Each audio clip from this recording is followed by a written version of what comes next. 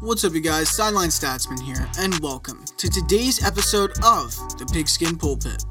This is going to be the last part of our Draft Week special, brought to you by yours truly, the Sideline Statsman. As you all know, last night, the first round of the mock draft happened, and that's the only way I can put it. I'm still processing some of the moves, some of the selections. I mean, the proper word to explain how I'm feeling about it is flabbergasted. I've never seen a draft like that before. A lot of trades. I think they did a great job applying it with the stay-at-home method. But there were a few trades late in the draft, in the first round. And some of them made sense, some of them didn't. And I think we have to go over them for sure. But there were some picks that turned heads and really surprised me. Because you don't really expect teams to go a certain route, or you know what position they're going to take, but not the exact player that they have their eyes on. So today I'm going to tell you what the best pick was, the worst pick was, the best trade and the worst trade, who was the no-brainer pick, and where was the turning point in the draft. Before we get into all that and going absolutely nuts on everything that happened in the first round, let's start with a couple notes for those who watch the draft so I could explain some of the things that happened and why they happened. So without further ado, let's get it started. Let's start off right now with Green Bay. We all know that last night Green Bay made a trade to move up in the draft, and they took a quarterback in Jordan Love from Utah State. It surprised everybody. People have already grading them, giving them D's and F's on the trade because they think it made no sense to come up and get the quarterback when they already had Aaron Rodgers. I completely disagree, but I'm going to explain first of all why they did it. Green Bay did want Love. They really did. They wanted to get him in the second round, but they didn't believe it was going to fall to them. They were strong on the idea that the Colts were going to take him before they could ever touch him and get a chance to draft him. So as a result, Green Bay decided to pull the trigger on a trade in order to get Jordan Love, which was risky, but they pulled off the trade. Green Bay got the quarterback, and it's very similar to the situation with Brett Favre when they drafted Aaron Rodgers. I get that. I just think you have more to work with and develop with Jordan Love than you did with Aaron Rodgers. That's the difference. The good news is, at least he gets to sit behind one of the greatest quarterbacks of all time. And I'm saying one of, I'm not saying he is the greatest. He's one of the greatest of all time. Now, I think this could work out well for Green Bay if they do it right, and Aaron is willing to mentor him. But otherwise, if he's not, this is a horrible trade. It all comes down to how this is going to turn out for his career. Another thing I do want to note here, there were several teams last night who had players fall that were not mocked to them. So in their mock drafts, they thought these players were going to go earlier and that they wouldn't have a shot. Some of the teams like Dallas, Arizona, Cleveland, and Minnesota, all of them didn't believe the players they were going to get were going to fall to them. So in this case, Dallas, they got CeeDee Lamb at pick 17. Because nobody could believe that CeeDee Lamb fell that far. Even I'm shocked. I thought the Raiders were going to take CeeDee Lamb because of all the interest they had in getting speed and reliability. Instead, Lamb ends up going to the Cowboys, slipping past everybody. I'm still trying to process that. For Minnesota, Justin Jefferson, getting him in the early 20s, that was a shocker to a lot of people. Because Justin Jefferson was mocked to go to the Eagles. And he actually slipped past the Eagles because they wanted Jalen Reagor from TCU. Great pick by the Eagles, by the way. Just thought that Justin Jefferson was going to be more of the fit and a better pick for them. But Jalen Reagor is still solid. His speed kills. Route running definitely needs improvement, a lot like Henry Ruggs. Cleveland, they got Jedrick Wills, and nobody believed Jedrick Wills was going to fall in their lap at 10. But again, the Giants choosing Andrew Thomas at 4 really spoke words for what the Giants are trying to do. Thomas had the best tape of all the offensive tackles. He's not the strongest of all of them. He's not the fastest of all of them. But on tape, he looks like he's the most reliable and does the job right. So, of course, it makes sense the Giants are going to go with him at 4. But then after that, you see the tackles start slipping down the board. Nobody's taking them after Thomas. Then Cleveland gets their shot, and they're like, oh my God, we could take Wills. So they took Wills. And then after that, the Jets followed suit by taking Mekhi Becton. And then Wirfs ends up falling to Tampa Bay, where they take him with the 13th pick, which they got in a trade with the 49ers. I like it. I think the fact that Cleveland was able to pull that off is insane. And then for Arizona's case, I was pretty convinced that Isaiah Simmons was going to the Giants. I thought if there's anybody I want on that team that can play every position you need, where you need serious help, it would be with Isaiah Simmons and on the Giants. But instead, the Giants said protecting Daniel Jones and opening gaps for Saquon Barkley are more important, which I agree with. So I like that move, but as a result, the people who really needed linebackers weren't there anymore. So he started slipping past them. So he slips past Miami, he gets past the Chargers, now he's falling into Arizona's lap. So of course it makes sense, hey, let's add some help on defense. They take Simmons, boom. Just like that, you just completely improved your defense by a lot. Adding that one player changed their team and their dynamic. It's great. I think it was a good move by the Cardinals to get him in a steal. Now, another thing I do want to say. Las Vegas did end up taking a wide receiver and a cornerback, but none of us really believed that it was the people they were going to choose. No one thought it wasn't likely that people were going to think the Raiders were taking Henry Ruggs. I was convinced it was CeeDee Lamb. Some people were saying Jerry Jeudy, which I believed, and it didn't happen. It ended up being Ruggs. Ruggs was a surprise pick. And then for corner later on, I'm saying Christian Fulton. I'm saying maybe they're going to go safety with Grant Delpit at that point. Or maybe Xavier McKinney from Alabama. Instead, the Raiders say, I'm going to take a risk and go with Damon Arnette. Arnette's definitely a risky pick. The kid's great, don't get me wrong. But to land Arnette, it's just... With all the other corners on the board, I didn't think Arnette was going to be the second guy to come off the board. Because the first was Henderson, and then Arnette came after him. I couldn't believe that. I thought Fulton should have been higher on that list. He could have been picked ahead of him, for sure. That surprised me. And same goes for Jeff Gladney. I think the two of them could have been above Damon Arnette. And maybe even, I don't know how to say his name. I'm going to try my best. Noah Igbinoghene. I feel like that's big too. The fact that they skipped over those guys just says words for what Mayock is trying to do. I would trust him. If I'm a Raiders fan, I'm trusting what Mayock's trying to do. It's all about Gruden fitting the pieces, though. So it comes down to what Gruden can do with that. Next, I think another thing we have to note is that Denver actually stopped trade talks at one point because they were set in stone on the fact that they were going to go for Jerry Jeudy. So they would not trade that pick thinking that Jerry Jeudy would fall for them, and they got lucky. Jeudy ended up falling to them, and they drafted him as soon as they could. So I think that was a great move by the Broncos. Now, in terms of Dallas, in their situation with Lamb, I do want to say that they did debate taking K'Lavon Chaisson from LSU, the edge defender, which I think would have been a great pick, but with risks. So I think it was smarter to take Lamb in this situation, and that's exactly what they did. They took the best talent on the board. That would be Lamb. And they let Chaisson fall, which I'm okay with. As for the final big note here, Atlanta did want C.J. Henderson. We all know C.J. Henderson fell, and I'm going to be honest with you, Atlanta wanted Henderson but didn't do it. The reason why Atlanta didn't do it with Henderson, well, Miami and the Chargers didn't move because they wanted their quarterbacks. They wanted Tua, they wanted Justin Herbert. It was set in stone that those two were not going to move. So Miami and LA were not options. The next option after that would be Carolina. Carolina, same division. because they're in the same division, of course Carolina is not going to make a trade with Atlanta. It's unlikely. They were set on getting Derek Brown, and they got Derek Brown. And then from there, Arizona's your final hope.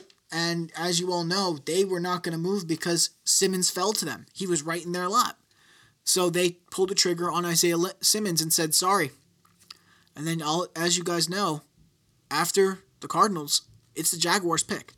And the Jaguars are the ones who ended up choosing Henderson. Unless Atlanta made them an offer they couldn't refuse, which involved players, I don't think that Atlanta would be getting that pick. So they kind of had their hands tied. No other team was willing to give up their picks. For good reason, too. Those are all the notes that I have, basically, on the entire draft itself and the little things. So now let's start diving into the bests and the worsts of the draft. So let's start off with the no-brainer pick. Who was the guy that was the no-brainer selection throughout it all? Didn't matter what mock draft it was, everybody agreed this guy was going here. It was a no-brainer. I'm going to say that guy was Joe Burrow. You could have said Joe Burrow, you could have said Chase Young. But I didn't hear a single person debate on having Joe Burrow go number one since the Super Bowl. Since 2 months ago, I have not heard anybody dispute the idea that Joe Burrow will be going number one. And I think it was smart to say that. Joe Burrow is coming into a team now. It's a dead giveaway. The Bengals needed a fresh start compared to Dalton. Dalton had been there for a while, but he could never get anything done in the playoffs, even if he got him there. And then from there, after losing Marvin Lewis and getting a new coach, Dalton couldn't fit in the system, even though he actually had some pretty decent stats when he started the season. The problem here with the Bengals is I'm not a big fan of the pick, but it's also because I'm not a big Burrow believer. I think Joe Burrow is more in that situation of avoiding the idea of becoming the next Tony Romo, because there's different comparisons that are coming out about him.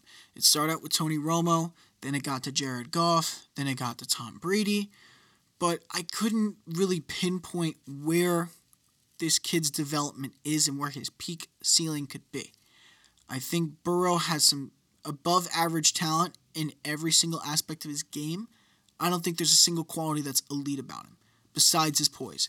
The kid's got some incredible ways to handle pressure in the pocket, and that makes him a lot different from other quarterbacks, because a lot of the other quarterbacks I've seen this draft really don't thrive under pressure, except for Jalen Hurts and Tua Tagovailoa. That's the only quarterbacks. Joe Burrow, though, I think not only having above average talent in each aspect of his game puts him on there with Tony Romo, except Romo's decision-making was worse. And because he's going to the Bengals, he has to pray that they can build a team properly around him. I don't know if they'll do that. It's way too soon. But this was a no-brainer pick. It was time to move on and change scenery from Andy Dalton and move on to something else. And I think going with Joe Burrow was smart for them, for the culture in Cincinnati. For his outlook in his career, I don't know. It's too early. It's blurry to me. You can say all these things about a prospect, but you don't know how it's going to turn out. And I think this prospect and this pick may have been one of the most overhyped of this draft so far. And we're going to have to see what that looks in the next couple of years. As for the pick that defined the turning point, I would say it's around the 13th or 14th pick. And by that, I mean the trade. Last night, after the 12th pick was submitted and given by the Las Vegas Raiders, the San Francisco 49ers traded the 13th pick to the Buccaneers. The reason why? The Colts were trying to get back in the draft, I've heard. And I've heard other teams were talking to the 49ers to get their pick, and the Niners were going to pull the trigger on it. Whoever gave them the best offer, they were going to give them the pick. That's what I was hearing. And so Tampa, in order to avoid that, used the John Lynch connection, since he's their general manager over at San Francisco, and pulled some strings and actually got the trade to happen. For that trade, the 49ers ended up getting the 14th pick, so they just swapped positions, and they got the 117th from the Bucs, which is a 4th-round pick. In addition, the Tampa Bay Buccaneers were able to get the 13th pick, so they got to move up one spot to take Tristan Wirfs, the offensive tackle, and they got the 245th, which is the 7th round pick. For the Bucs, I think getting Tristan Wirfs was a steal, and only in 2% of models, you know how they do AI models and all that for everything. In the AI models for the draft, there was only 2% chance that the Buccaneers would end up getting Tristan Wirfs. And it ended up happening. So they actually got lucky and took Tristan Wirfs. As for the 49ers, they took the replacement to DeForest Buckner in Javon Kinlaw from South Carolina. I really like that pick. A lot of fans don't, but I liked it because I think getting someone like Javon Kinlaw on your team is important because you need somebody to set the tone in the spot that you traded away to get that pick. So they simply traded DeForest Buckner to get an extra pick in the draft, which they would spend on another defensive tackle to replace him. And I think that's actually pretty good. It's as long as everything goes well with Kinlaw in the future and he can stay healthy, everything's going to be fine. He's a good player and he's worth the investment from the 49ers. As for the trade in general, those two picks changed everything because people were convinced the Niners were going with the wide receiver at number 13, now 14. And this proved that that wasn't the case. They might have been taking Jerry Jeudy with that pick, and they didn't. They ended up going with the defensive tackle. That decision changed everything going from there because now shocking picks are coming in. Broncos take Jerry Jeudy from Alabama, the wide receiver. Then after that, the Falcons are on the clock. They take the corner from Clemson, A.J. Terrell. That one was definitely one of the bigger surprises because there are so many corners available at that point, and they took A.J. Terrell. A.J. Terrell. And then after that, it's just impressive from there. After the Falcons taking Terrell, the Cowboys got CeeDee Lamb, who fell right in their hands. They took him. And then right after, the Raiders take another corner and go with Damon Arnett, who's a projected second-round corner. And following that, the Eagles have to come up. And the Eagles go with Jalen Reagor, wide receiver from TCU. Keep in mind, that was only a few picks after the Raiders picked the cornerback Arnett. So from there were more surprising picks that built up and came out of nowhere. We really didn't pick any edge rushers in the first round. We didn't. I want you to think about that a second. Chase Young and K'Lavon Chaisson are pretty much the only two edge rushers who came off the board in the first round. That is it. Yetur Gross-Matos didn't come off the board. Zach Bond didn't come off the board. A lot of edge rushers did not come off the board who were projected to go in the first round. Another one, A.J. Epineza, didn't even come off in the first round. That's surprising. It changed everything, that trade. It now made it so more surprising picks were going to happen. But now let's flip the switch now and head over to the best trade and the worst trade. The best trade I saw in this draft, hands down, the San Francisco-Tampa Bay trade. Both teams got what they wanted out of it. It's a win-win for both sides. Even though people will say the Bucs shouldn't have done the trade, I do want to say, again, I will restate this. They got the guy that they needed with Tristan Wirfs before any other team could pull off the trade with the Niners. And having the benefit of John Lynch being a former player of the Buccaneers helped a lot. So they got the advantage and were able to make a deal happen. I know they lost a 4th round pick, but would you rather have kept that 4th round pick and lost Tristan Wirfs to another team that was in front of you? Then the Bucs would have no choice but to trade their pick because there would be nobody on the board for them to take that they need to help keep Brady protected. So that works out. And then the Niners get what they need to replace Buckner. It's a win-win deal. And from there, the two other picks that they picked, I don't think they're major deal breakers. I think it's actually some pretty good picks. And the Bucs are going to benefit from this, and the Niners benefit from this. So it's a win-win. The worst trade, mind you, that's going to be Green Bay and Miami. In order for Green Bay to pick Love, they had to trade with Miami to get the 26th pick. And let me tell you, that pick gave Miami, they got the chance to trade back to the 31st pick. And then from there, they got the 136th, which is a 4th-round pick as well. They got those 2 picks to go with this, just for the Packers to go up one spot. I mean, not one spot. Just for the Packers to go up a few spots, up to 26. So that way they can take Jordan Love, the quarterback from Utah State. I will say this again. Don't get me wrong. I like the kid. You could have waited till the quarterback fell in your hands. You didn't have to waste a pick for it. You did not. It was not worth it. It was not worth giving the Dolphins the 30th pick in the draft, 4 picks back from where they were originally, and in order to do that, give them your 4th-round pick, and you get nothing but that pick. It made no sense to me. And they definitely could have waited. I understand the idea that trade offers are flying in probably to the teams in front of them, but I don't think that warrants the idea that the Packers should move up and take the quarterback. The Colts weren't going to trade up. We know this. The Colts weren't going to trade up to do it. So what's the point of trading up? Because nobody else is going to want Jordan Love. They're going to wait for him to fall to them in the 2nd round.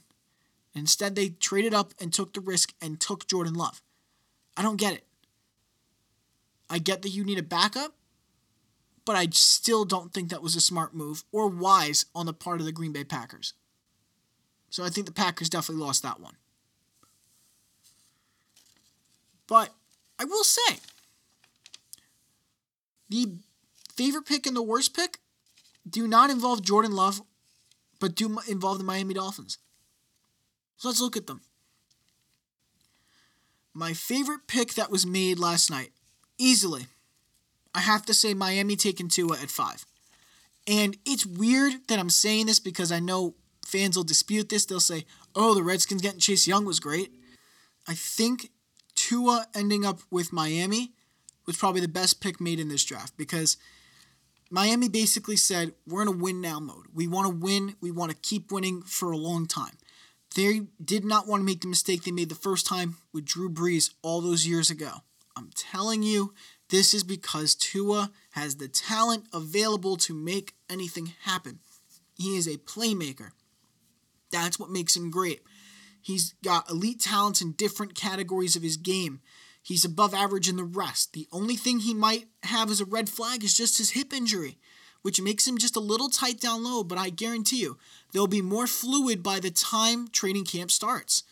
I don't have any concerns about Tua's health at all. In my opinion, I'm pretty confident in the fact that he can turn around the Miami Dolphins organization. My only hope is that they do justice on Tua Tagovailoa. If they can do justice on Tua Tagovailoa, it's going to be great. I'll be really happy about it because Miami deserves it. The fans deserve it. It's been a long time coming. They haven't had a strong quarterback in a long time. I know you guys will argue Tannehill Dolphins fans, but trust me, he wasn't as strong as Marino was. And the only other quarterback I remember having a decent time over there was Chad Henne and Chad Pennington. And then there is Ryan Tannehill. So those 3 are like the last ones. But from there, it hasn't been easy for them at all. Jay Cutler, let's forget about him. Brock Osweiler, let's forget about him. Fitzpatrick, don't forget about him. He didn't do terrible. Rosen did terrible. But that's the best pick for the Dolphins there, and I'm very happy with it. As for the worst pick, it's definitely not Jordan Love. I'm sorry, guys. I know I'm very... you heard me go off on recently, or just before, but I'm telling you, I don't think Love is the worst pick.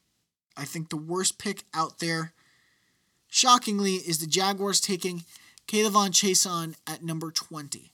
And the reason why I'm saying that is because Chaisson may be an aggressive pass rusher for sure. I'll give you that. He's very good at that. And he's just explosive all around as a linebacker and playing the edge position. But it's also important to note that the numbers at LSU that he put up just don't match up with what we saw on the tape. The tape shows him being incredibly explosive and doing everything you want in an edge player, but the numbers don't reflect it.